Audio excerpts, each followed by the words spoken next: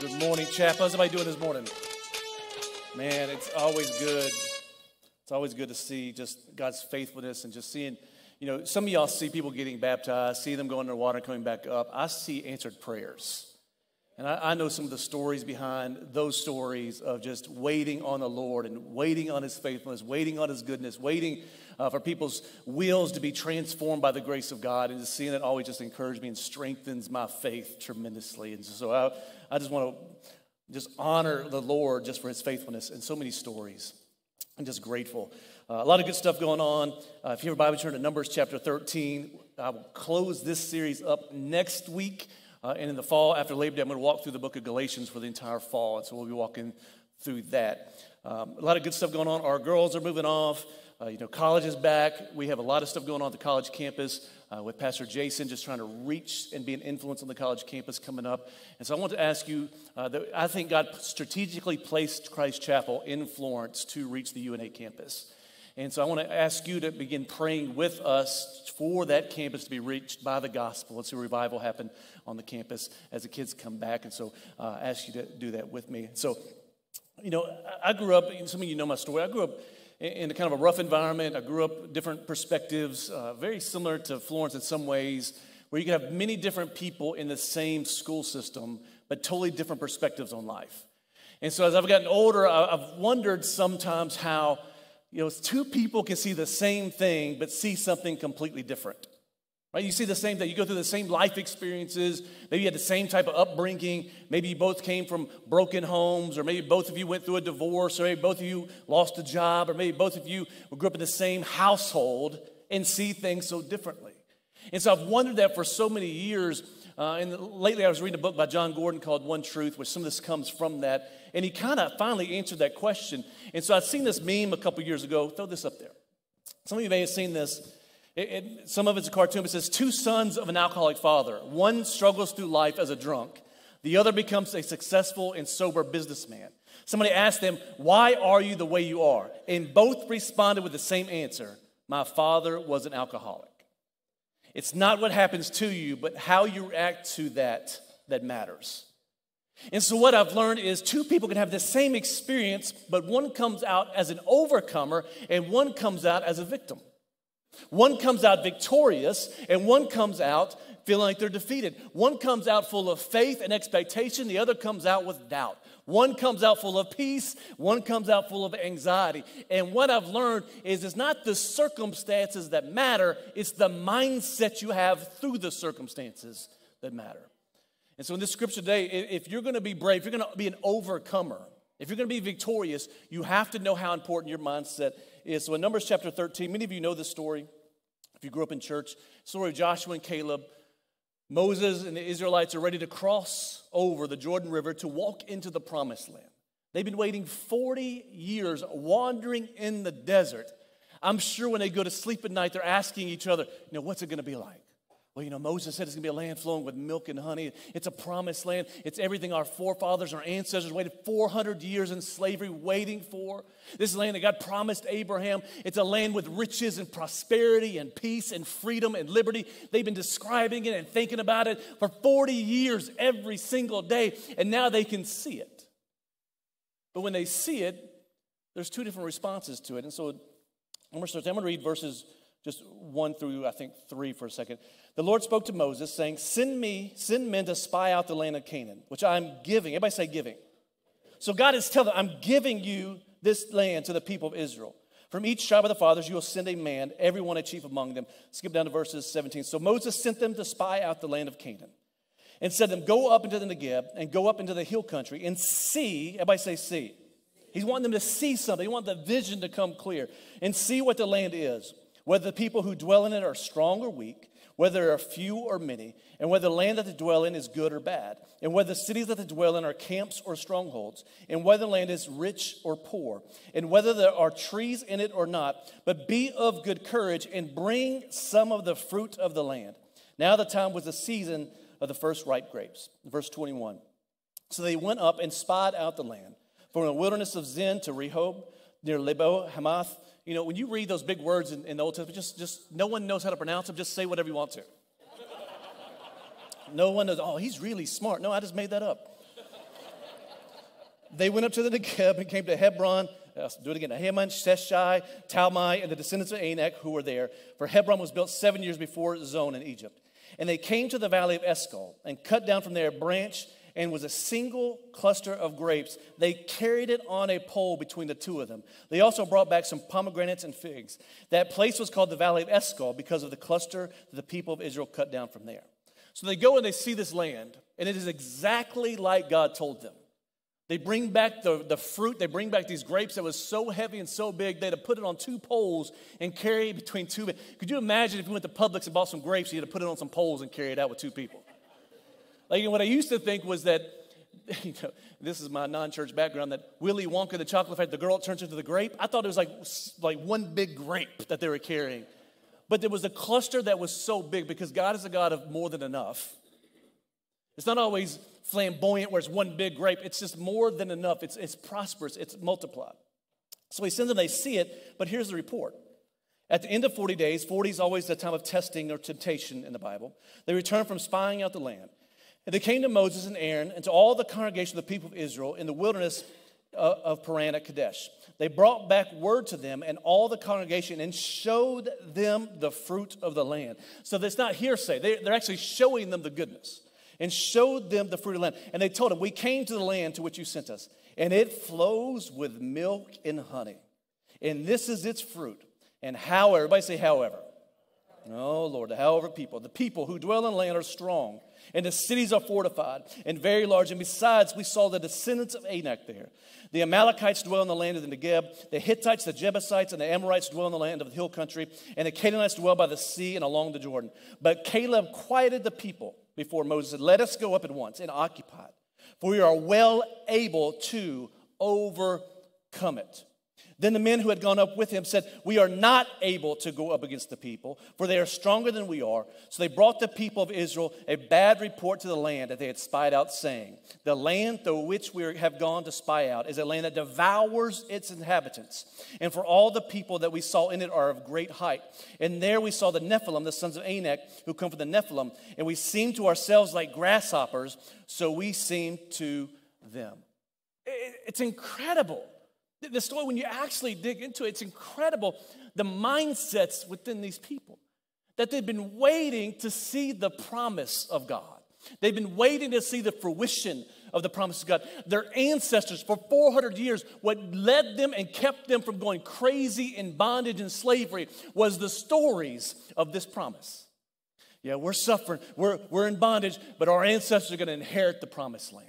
And that promised land is a land flowing with milk and honey. They've been waiting and waiting and waiting, and now there's a generation that gets to see it, not just hear about it. They see the land, they see the dirt, they see the trees, and they even see the fruit. But when they see it, all of a sudden, they don't see it.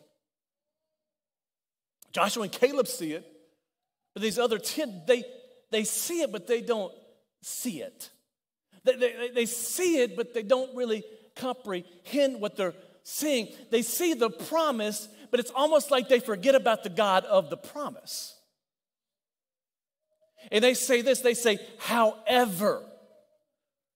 Joshua and Caleb give us an amazing viewpoint. Hey, look, here's the grapes. Here's the promises. It's exactly like God told us. It's flowing with milk and honey. And have you ever seen somebody that when there can be a great joy in the air and somebody else can just suck all the joy out of the air? That's what these other 10 are. They're however people. And you got to be very careful around however people. Because every time you start to talk about how good God is, it's, well, however, or but, or God's going to do this, well, however. See, however people are faith stealers. However people are promise thieves. However people are what I always call joy suckers.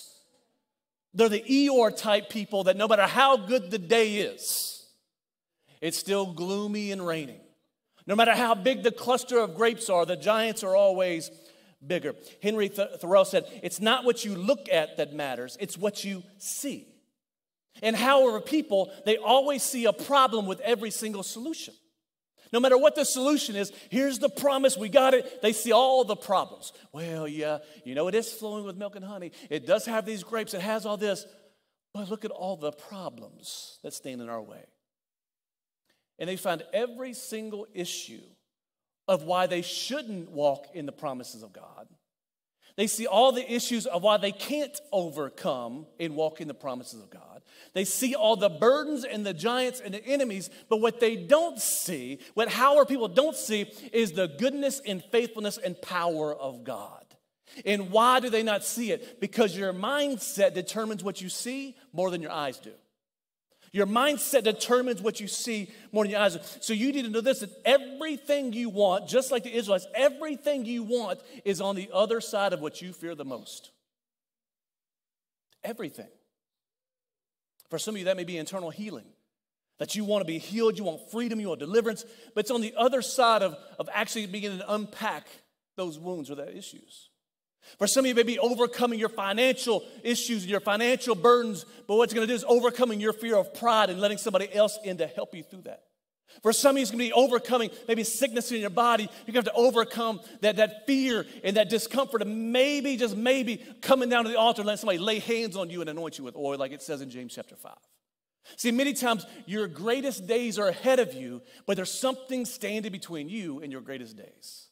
And it's that fear. In 2 Timothy 1:7, for God gave us a spirit not of fear, but of power, love, and of self-control.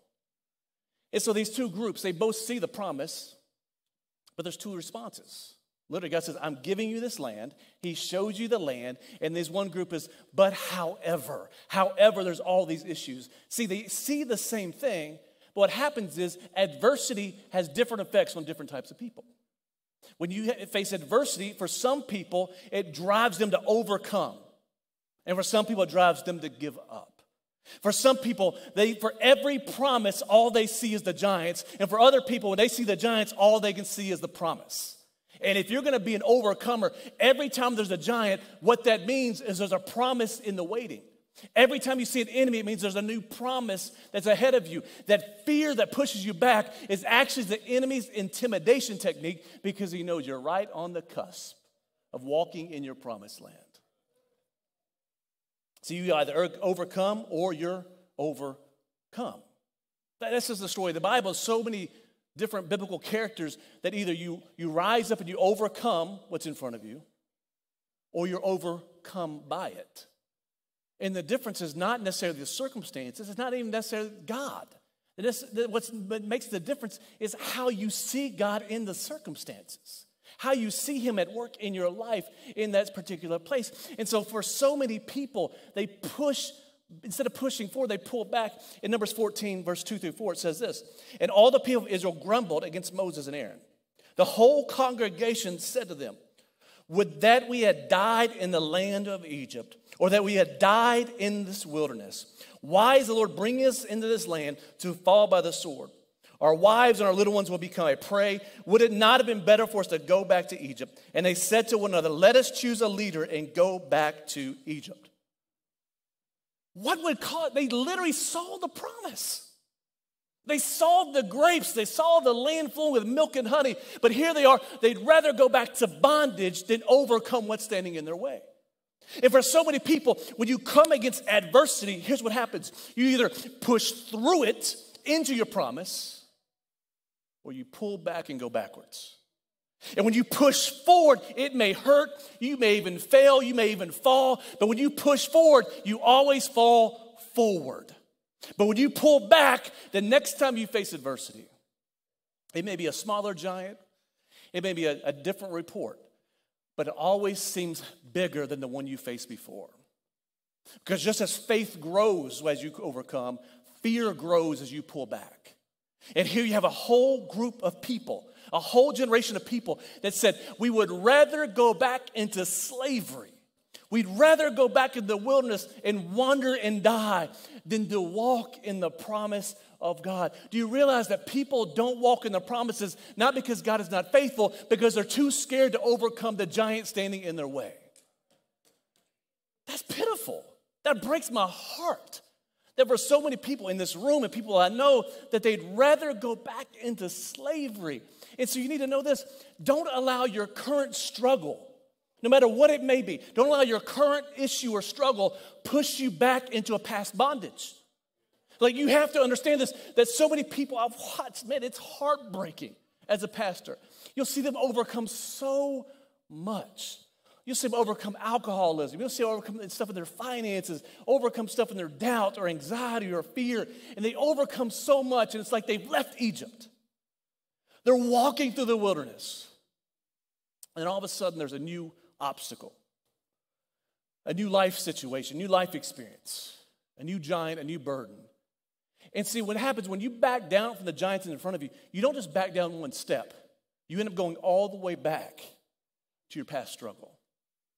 Because at least the past struggle is a place that feels like safety compared to the new giants you face. And I want to tell you that God is not a God that takes you directly from Egypt all the way into the promised land. He's a God that is grace upon grace upon grace. He gives you the grace for today, then grace for tomorrow, grace for the next day. He gives you grace from Egypt into the wilderness, year 1, year 2, year 3. Then when the new giant comes, there's grace for that too. But you have to build grace upon grace to walk in your promises. And so what you need to know is this, that your life right now is only as good as your mindset. You can have a wilderness mindset, you can have an Egypt mindset, or you can have a promised land mindset. And when you have a promised land mindset, you realize out of these 12 spies, only 2 get to walk in the promises. And those 2 are the ones that had a mindset that God is more than enough to conquer the current adversity. The other 10 who backed down and were afraid end up dying in the wilderness exactly where they wanted to be because they didn't want to face those giants. And so right now, you are a byproduct of your mindset. So the question would be, is your mindset that is an overcomer? That no matter what comes your way, my God is more than enough. No matter what comes against you, God is faithful. He's been faithful in the past. He's faithful today. Or is it every time something happens, you backtrack in that however mindset, yeah, what's different this time? You know, last time I was younger, I had a little bit more energy. Last time, I had people around this, and it's however, and you go in this however mindset. If you try to find a reason not to trust God, you'll always find a reason. But if you try to find a reason to trust God, you will always find a reason. It's your mindset that makes up the difference. Colossians 3:2 says, set your minds on things that are above, not on things that are on the earth. Set your minds. Romans 8:5-7. For those who live according to the flesh, set their minds on the things of the flesh. But those who live according to the Spirit, set their minds on the things of the Spirit. For to set the mind on the flesh is what? Death. But to set the mind on the Spirit is life and peace. For the mind that is set on the flesh is hostile to God, for it does not submit to God's law. Indeed, it cannot. What Paul is saying is just what God was trying to get across to these 10 spies, that what you set your mind on produces what you have in life. If you set your mind on doubt, you'll be full of doubt. If you set your mind on the flesh, you'll be full of sin. But if you set your mind on the Spirit of God, it'll be full of life and of peace. Your mindset determines how good or how bad your life is. God is consistent. Like, God is consistently consistent. Job, even when he's going through hell and high water, God was consistent.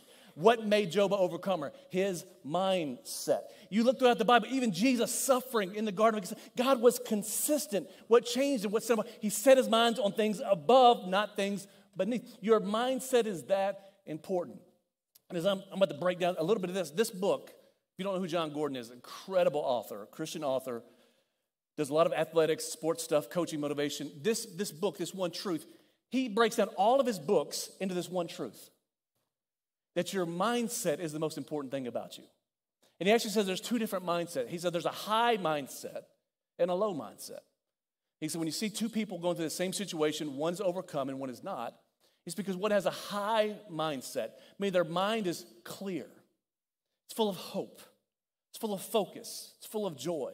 But a low mindset is a mindset that's full of clutter, anxiety, frustration, fear, doubt. You feel consumed by your thoughts instead of consuming what you should be thinking about. He actually said this way, a low state of mind is characterized by a lot of thought, a lot of clutter, fear, anxiety, worry, insecurity, and or doubt. A high state of mind consists of a lot of clarity, focus, belief, and confidence. That's why you could see 2 different people in sports go through the same dramatic struggle And one just looks confident. And the other one looks fearful. It's not about the person, it's about the mindset of the person. If you throw that first circle up, here's how he explains it. He said a low mindset, you're full of all these different thoughts. What if this? What if this? What if this happens? Is God real? Is this? You go, and your mind is anxious because there's too many thoughts that are flooding your mind. But a high mindset, you have this clarity. And I think you see this in the scripture. These 10 spies, they look at the promise. Yeah, there's grapes there. And yeah, it's flowing with milk and honey. But look at these Anakites. Look at these Nephilim. Look at these guys. Look at these guys. Look at this. We can't overtake it. It's strong. And they have all these thoughts. And what it does, it reduces the mindset. But Joshua and Caleb, they don't even talk about the giants in the scripture.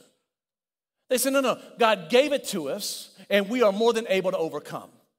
See, this high mindset is what allows certain people to overcome things that other people succumb to.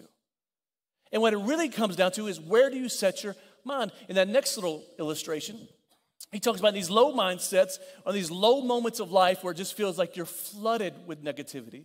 But then you have these high moments with these high thoughts.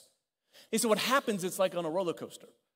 Right? If you've never been on a roller coaster before, what happens is when you go down, it can be exhilarating or scary, right? But if you've never been on a roller coaster before, if you didn't know the roller coaster at some point would come back up, you feel like you're dying continually. And so what happens when people are in this low mindset is this is where anxiety dwells, because you're in this constant state of adrenaline rush and fear and anxiety and stress and doubt and worry. And here's the goal. As long as you stay on the roller coaster, at some point it comes back up. And so when you're in these low state of minds like these other 10, just don't jump off the roller coaster and go back to Egypt. Just don't jump off the roller coaster and go back to the wilderness. Hold on, because God works all things together to the good for those who love him and are called according to his purposes. See, this mindset is powerful. You either have a faith mindset or a fear mindset. And what is huge is you get to determine what that is. Because the brain is like an antenna, right? An antenna receives signals and transmits signals. And for years, we thought the brain was kind of the focal point of thoughts. Do you realize they've never found a thought on an MRI scan? They've been trying for 50 years in psychology to find a thought in a brain. They can't find it. Why? Because the brain is almost a processor of thoughts. It's not actually producing the thoughts. John Gordon argues, and many psychologists argue, that thoughts come from somewhere deeper, which is probably your soul, where your soul is what's producing thoughts. Your brain is where they're kind of processed out. And so your brain is more of an antenna that picks up the frequencies or signals, right? And so if you don't know what that is, when I was in the Air Force, I did intelligence. And I was stationed in Fort Huachuca, Arizona, which is the middle of nowhere in the desert. It's 10 miles from Tombstone, Arizona. So I get there. I remember I flew from basic training to Fort Huachuca in the middle of the night, and I woke up, and I thought we were on Mars. I look out the window, everything's red, there's no green. And I literally thought, they took this plane a little too high. Like, this is not good. And we land, and it's like the Wild West. I remember I started learning how to use radios and signals intelligence equipment. And so one of those was the antennas. We would run through the desert for PT in the morning, and there's the Army units, and the Air Force hates the Army, and the Army hates the Air Force. It's just the way it is. But if we go to war, we'll work it out and figure out a way to win, and we come back, we'll hate each other again, right? Because I've heard all the jokes, the Air Force, y'all are the chair force. That's what they used to call us. Well, you know what? When the Army starts getting beat, who do they call? The Air Force. And so there's all these arguments and fights. And I remember we'd run PT early in the morning out in the desert. We'd run around this mountain and come back. And there was an Army Signals Corps that was out there. And they'd have these big backpacks on with these huge 6-foot whip antennas.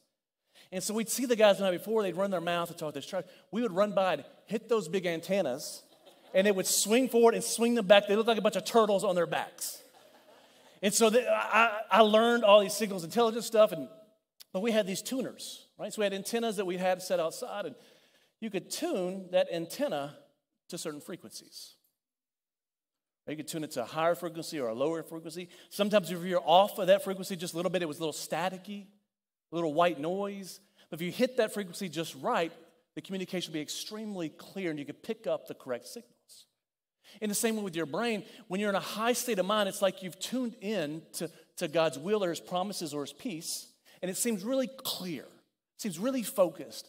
But when you're not tuned in correctly, what it sounds like is you're tuned off and you pick up a lot of noise, a lot of white noise, a lot of static, and you can't really hear what God is saying. It's not really clear. And I feel like these 10 spies, they tried to tune in. Joshua and Caleb are tuned right in. God said it, we are able. These other 10, it's like, yeah, but I think I heard God say that, but all I hear is giants and this, and they start, it's white noise. And the problem is you get to choose which frequency you set. You could set them on high frequencies or low frequencies. Your brain is not telling you what to believe. You are telling your brain what to think. And when you understand that, Paul is over, set your mind. Your mindset determines everything else about you. Your mindset is not necessarily what happens to you. Your mindset is where you choose to set your mind. I think we try to over-spiritualize. Well, your mindset. No, your mindset just means your mindset is where you set your mind. It's what you tune into. It's what you allow to go into your brain. It's what you allow to think upon. It's literally, you can set your mind in faith, like Joshua and Caleb. They set their mind. I'm going to think. My mindset is God told me, and I'm going to do it. And they set their mind. No one could persuade them otherwise. The other 10 spies, hey, we can't go, we can't overcome, we can't do this. But then you have the other 10 and the rest of the congregation who decided to set their mind on things that are fearful. I will tell you, if you sit in fear, your mindset of fear is nothing more than dwelling on things as if God is not real. But when you set your mind on the things of God, it's resting in the promises of God. Joshua and Caleb didn't even say, hey, we have to get this army together. No, they said, hey, God gave it to us. They were rested. They were at peace. Why? Because when your mindset is on things that are above, when your mindset is on things, the spirit of life, it's literally where you're sitting in the goodness and faithfulness and promises of God. Now, what happens with believers, James says, a double-minded man doesn't accomplish anything. And what a double-minded man is somebody comes to church on Sunday, I see baptism, I sing a little bit of worship, pastor preached a message like I'm full of faith. And then Sunday happens and you, Monday, Tuesday, Wednesday, Thursday, you're anxious, you're worried about this because like God didn't come with you. And then you come back on Sunday, you come back and you're double wavered. If you're double wavered, you know where that gets you? In the wilderness. It doesn't get you to the promises. And so you get to choose, am I going to rest in the promises? Am I going to set my mind on the things of God? Or am I going to set my mind on all the adversity, all the opposition, all the reasons to be afraid, all the chaos, all the issues, all the things? You get to choose. And so for us in the room, here's what we got to do. We have to learn to reset our mindset. Touch your neighbor and say, reset. 40 years I've been waiting for this promise. 40 years. Actually, my ancestors, 400 plus years. And so if I'm going to walk in the promise of God, see, because God delivered them out of Egypt without any doing of their own. None of them had to change their mindset or be full of faith. God did it. Then they wandered around the wilderness, and now there's an issue because their mindset is still a fear mindset. Every time there was something negative that happened, they wanted to go back to Egypt. Now God is saying, that's fine for the wilderness, but if you're going to walk in my promises, you got to reset your mindset. You got to change your mindset from sitting in fear and opposition to reset it to being full of faith. That's why the only two that go into the promised land is Joshua and Caleb. Because your mindset is how you determine your life. So real quick, I'm going to give you 4 ways to change your mindset from fear to faith. 4 easy, quick ways. Number 1 is this. You have to speak the truth to the lies you believe. We all believe lies.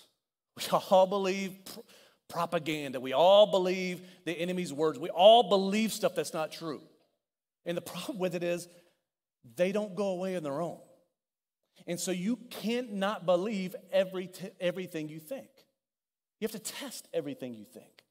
Is this really God's word? You have to test it, especially in this day and age of false news and fake news and propaganda and all false gospels, all this fear-mongering that's out there. You can't believe everything you think. If you do, you'll stay in the wilderness. And so your negative thoughts aren't going to go away on their own, so how do they go away? In Proverbs 8:7 says this, "For I speak the truth and detest every kind of deception." See, lies do not go away by themselves. They have to be countered. And you don't fight thoughts with thoughts. You fight thoughts with words. Listen to me. You do not fight thoughts. The reason people, do you realize that almost all our mental health issues, anxiety, depression, they're all negative thinking-based things. They're all low mindset-based things. And the reason that kind of propagates is because when you're believing things that aren't true, normally you don't speak out against them. We think we can battle them with more thoughts. Now the brain gets more confused. My mindset gets more scattered. You cannot fight thoughts with thoughts. You have to fight them with words. So Joshua and Caleb said. However, there's giants. He said, oh, yes, there is. But God said it. God gave it. We can overcome it. You have the ability to speak. Not only the only ability, you've been given the commandment to speak in Scripture. I believed, so I spoke, is what Paul said in Corinthians. And so if you're going to defeat negativity, if you're going to defeat fear, it's not going to come by sitting in more fear. We think, if I can just wait this out, it'll go away. The problem is those giants aren't going anywhere. The problem is those negative thoughts aren't going anywhere. You cannot think yourself out of fear. You cannot think yourself out of anxiety. But I believe, so I spoke, but you can speak. Yeah, I know there's giants, but my God is more than enough. I know we've been waiting. I know we want to, but God promised us this 40 years ago. He promised our answers 400 years ago. And if God promised it, now I see it. And if I see it, now I know I can walk in it. You have the ability to speak it. Number two, you have to cultivate gratitude instead of complaining. One of the reasons that the Hebrews did not walk in the promises of God was because there are a bunch of complaining little whiny kids in the back seat of the car. Could you imagine being Moses? Like day 2, they're like, hey, Moses, are we there yet? If you don't shut up, I'm going to pull this car around. Moses, like, yeah, we got some manna, which is literally like pancakes from heaven. Who doesn't want pancakes from heaven? Oh, I'm tired of these pancakes. You know, in Egypt you had slavery. Like, it wasn't good food. It was like a Chinese buffet with no food on it. It's not good. But they were complainers. And listen to me. Gratitude is the language of heaven. But complaining is the language of hell. You don't believe me? Over and over again. God disciplined his people more for complaining than almost anything else. Because complaining is aligning your words with Satan. What did Satan do to get kicked out of heaven? He complained that he wasn't on the throne. It's the when you are complaining, you're literally echoing Satan's words. But when you are grateful, you're echoing the words of Jesus. Philippians says this way, do everything without complaining and arguing. Everything. Jean-Baptiste Alfonso Carr said, some people grumble that roses have thorns. I am grateful that thorns have roses. That's wild. Could you imagine, could you imagine God? And I think about this sometimes. Could you imagine God? He literally delivers these Hebrews out of Egypt. After 400 years in slavery, they didn't do anything to earn it, deserve it, or get out. He did it all. Gets them in the wilderness. He feeds them. He takes care of them. And all they do is complain. It's almost like if I was God, I'd be like, can I not do enough? Can I not do enough for you? And now you're about to walk in the promised land, and it's everything I promised you, and you're still complaining about that. See, some people just have this spiritual gift of complaining. Of no matter how good it is, they can always find something to complain about.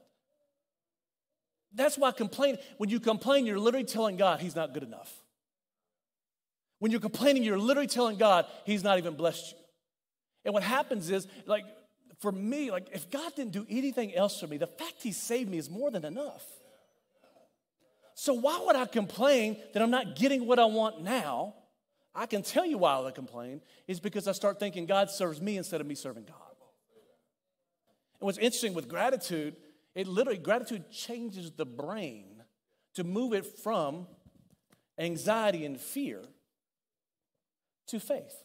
I'm talking about Cal Berkeley studies, Harvard Business Review studies, the National Health Association studies. They're all showing that a grateful mind cannot be a stressed mind. It's impossible. They literally say it's absolutely impossible. So the only way I can stay in this mindset of fear is to keep on complaining. God said, but look at all these jobs. Well, God said this, and you complain. But if you're grateful, man, I remember when I was in Egypt. Man, that was terrible. I remember making those bricks, and then Moses showed up. We had to make bricks with no straw. We had to make bricks like this. But then I remember these 10 plagues. Man, God moved. And I remember that night that the angel of death passed over our children. And our kids could have been dead, but our God is good. Then we walked through that Red Sea and I watched Pharaoh's armies destroyed. Man, our God is good. I remember we were hungry, and God rained down pancakes, IHOP from heaven. Man, we were thirsty and the water was bitter. He turned the water sweet. And it's impossible to be fear-minded when you're grateful. Like one of my prayer practices is I'm always thanking God before I ever ask him for anything. God, thank you for my wife. She's my greatest blessing. Thank you for my kids. God, thank you for your divine providence. Thank you for saving me when I didn't deserve it. Thank you for your divine knowledge that you know how to connect all things together for good. God, thank you for this. God, thank you for our church. God, thank you for this city. God, thank you for America and our liberties and freedom. As long as you're grateful, you can never be fearful. And so the problem is we are a bunch of complainers just like the Hebrews. That's why our minds are full of anxiety and fear. One person said this, think of your mind like a digestive system. What you put in it impacts how you feel. When you flood your mind with a constant flow of worry, envy, resentment, self-criticism, and a barrage of news and negativity, it impacts your mind and mental well-being negatively. But a gratitude practice is like a workout and a healthy eating plan for your brain. Oprah Winfrey, I was going to call her a prophet, but that's probably blasphemous. Oprah Winfrey said, be thankful for what you have, and you will end up having more. If you concentrate on what you don't have, you'll never, ever have enough. It moves you from fear. It moves you from scarcity to abundance. It moves you from God's not enough to God's more than enough. It moves you. But number 3, focus on the promises of God, not the obstacles to the promises. Focus on the promises, not the obstacles. In the age of distraction, focus is a superpower. Do you realize that? That if you have focus, you are already ahead of 90% of Americans. If you can work without looking at your phone the entire time, you get a raise. Like, that's pretty much how it goes. Like, do you know how many people at restaurants are like, I just wish somebody would. No, you go to McDonald's, Publix. Like, if in the age of distraction, focus is a superpower. And what what you focus on, you empower.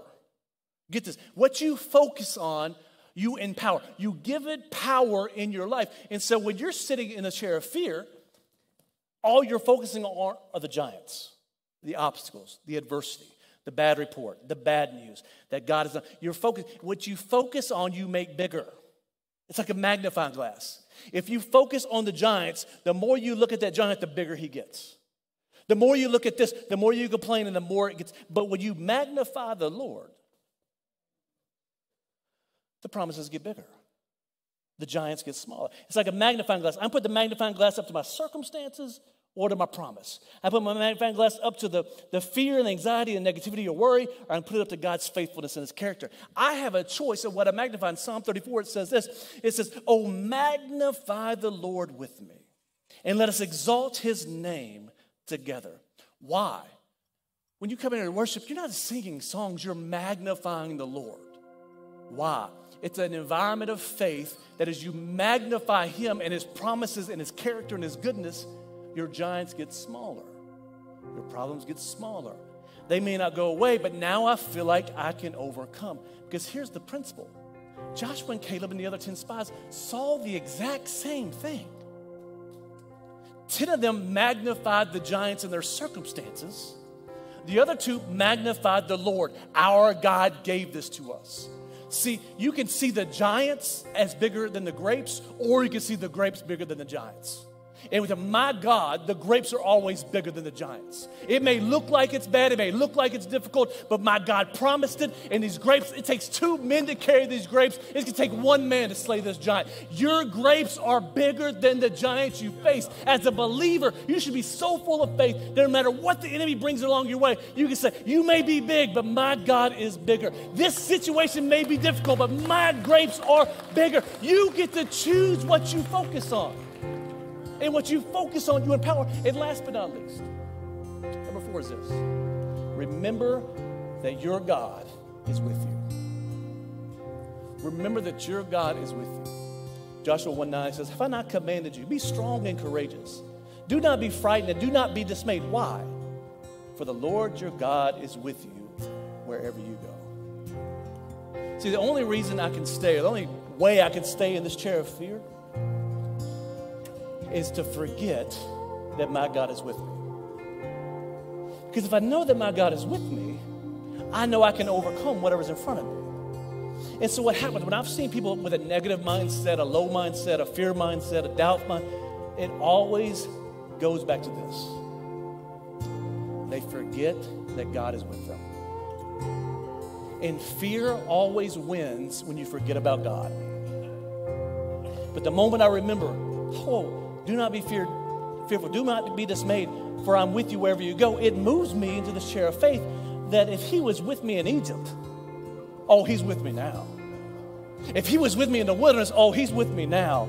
And if he was with my ancestors when they made a promise, he's with me now. See, when you remember that God is with you, it gives you the faith to overcome whatever's in front of you. So that means we have to write our problems in sand, but write the faithfulness of God in stone. So that way when it comes up, no, my God has not left me.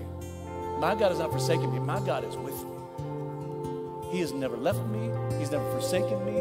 And so you always have to make sure you add God to the equation. Yeah, Pastor, you don't know, but I got a report I got cancer.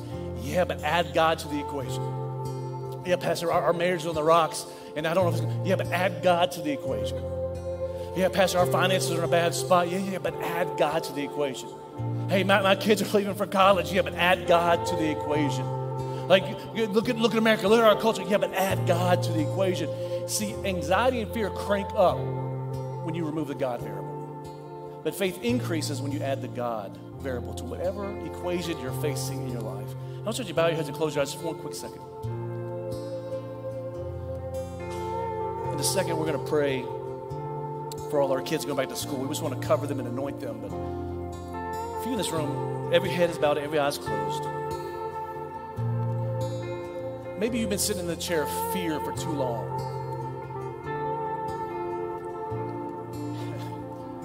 And as you sit in a chair too long, it begins to form to your contours. It becomes part of you. Maybe you believe that your mindset, you can't change your mindset because that's just how you are. It's how your parents raised who you are. Well, God is calling you, much like you did the 12 spies, to get up out of the chair of fear into the chair of faith so you can walk in the promises that, listen, Jesus paid for you to have. It's not some dangling carrot. Jesus paid the price, paid it all for you to walk in the promises of God. And how you receive those is by you step out of that chair of fear and doubt. You say yes to Jesus, confess your need for him and your sin, and repent, which means change your mindset to following Jesus through the Jordan River, past the giants, into your promise. So that's you. I'm not going to have you come forward this morning. I'm not going to have you stand up. Says me, Pastor, I just want to see you so I can pray for you in a second, but also point you in the next direction. Says me, Pastor, I need that fresh start. I need that new beginning to start walking in my promises with Jesus. Thank you. I just want you to slip your hand up real quick. Thank you. Anybody else? Thank you. Anybody else? I'm going to pray in just a second. But here's what I'm going to ask you. I'm going to ask you, hey, don't let this be a decision. Let this be a journey to begin walking with Jesus out of fear, out of anxiety, out of doubt, out of negativity, into the promises of God. And so we got some resources to help you at a connection point if you'll stop by there. But Father, we thank you so much that you are a God that never leaves us nor forsakes us. But right now, Father, I'm just thinking of Joshua and Caleb and the expectation that came with seeing the promised land. Father, I pray right now for a vision for those people that just raise their hand to seeing the promised land in front of them. And I pray, Father, as they confess their need for you, they repent, they change their mind, their mindset, that you cleanse them of all doubt, all sin, all unrighteousness. And you place in them a heart of flesh that is moldable and malleable to your touch. And that you lead them from glory to glory and grace upon grace. In the mighty name of Jesus. And all God's people said, amen. I need you to stand to your feet just real quick. If I have our lay pastors, any elders, any staff, I want you to come down front. We want to pray and anoint every single kid in our church. We're going to do this in about 3 to 4 minutes. You say, why are we doing that? Because the school can be a great place or a bad place. We want our kids to be set apart to the things of God and the purposes of God. And so we just want to cover them. We want to anoint them with oil. We're just going to take a little bit of oil, pray for them, just to protect them and set them apart, that God will use them, God will choose them, God will use them in incredible ways. And the anointing is not just for ordination, it's for protection, it's for God's purposes, and so we want to walk that. So we're going to go and worship in a second, just pray over them. So you down front, if you'll just take a little bit of oil, just anoint them with oil, I'll pray over them, and then we'll go into worship in just a second.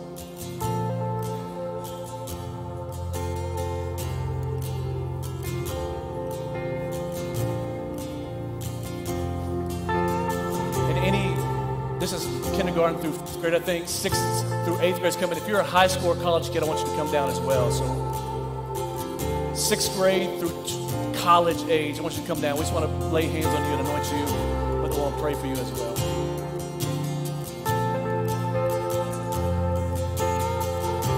And then once they get in place, guys, you can just kind of go around them. You don't have to stop and pray. Just make sure you anoint them and touch them.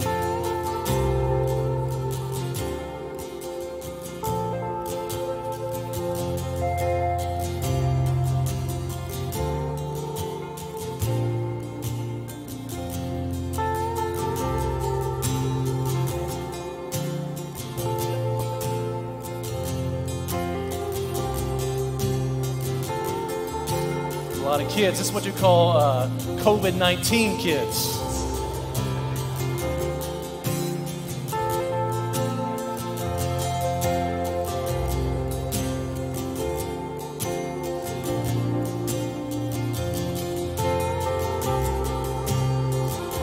All right, I'm going to begin praying and y'all can begin touching them. Father, in Jesus' name, we thank you so much for the blessing of life and for children and the purpose you've placed in every single one of these children. Even in Jeremiah 1, you knew them before they were ever conceived in their mother's womb.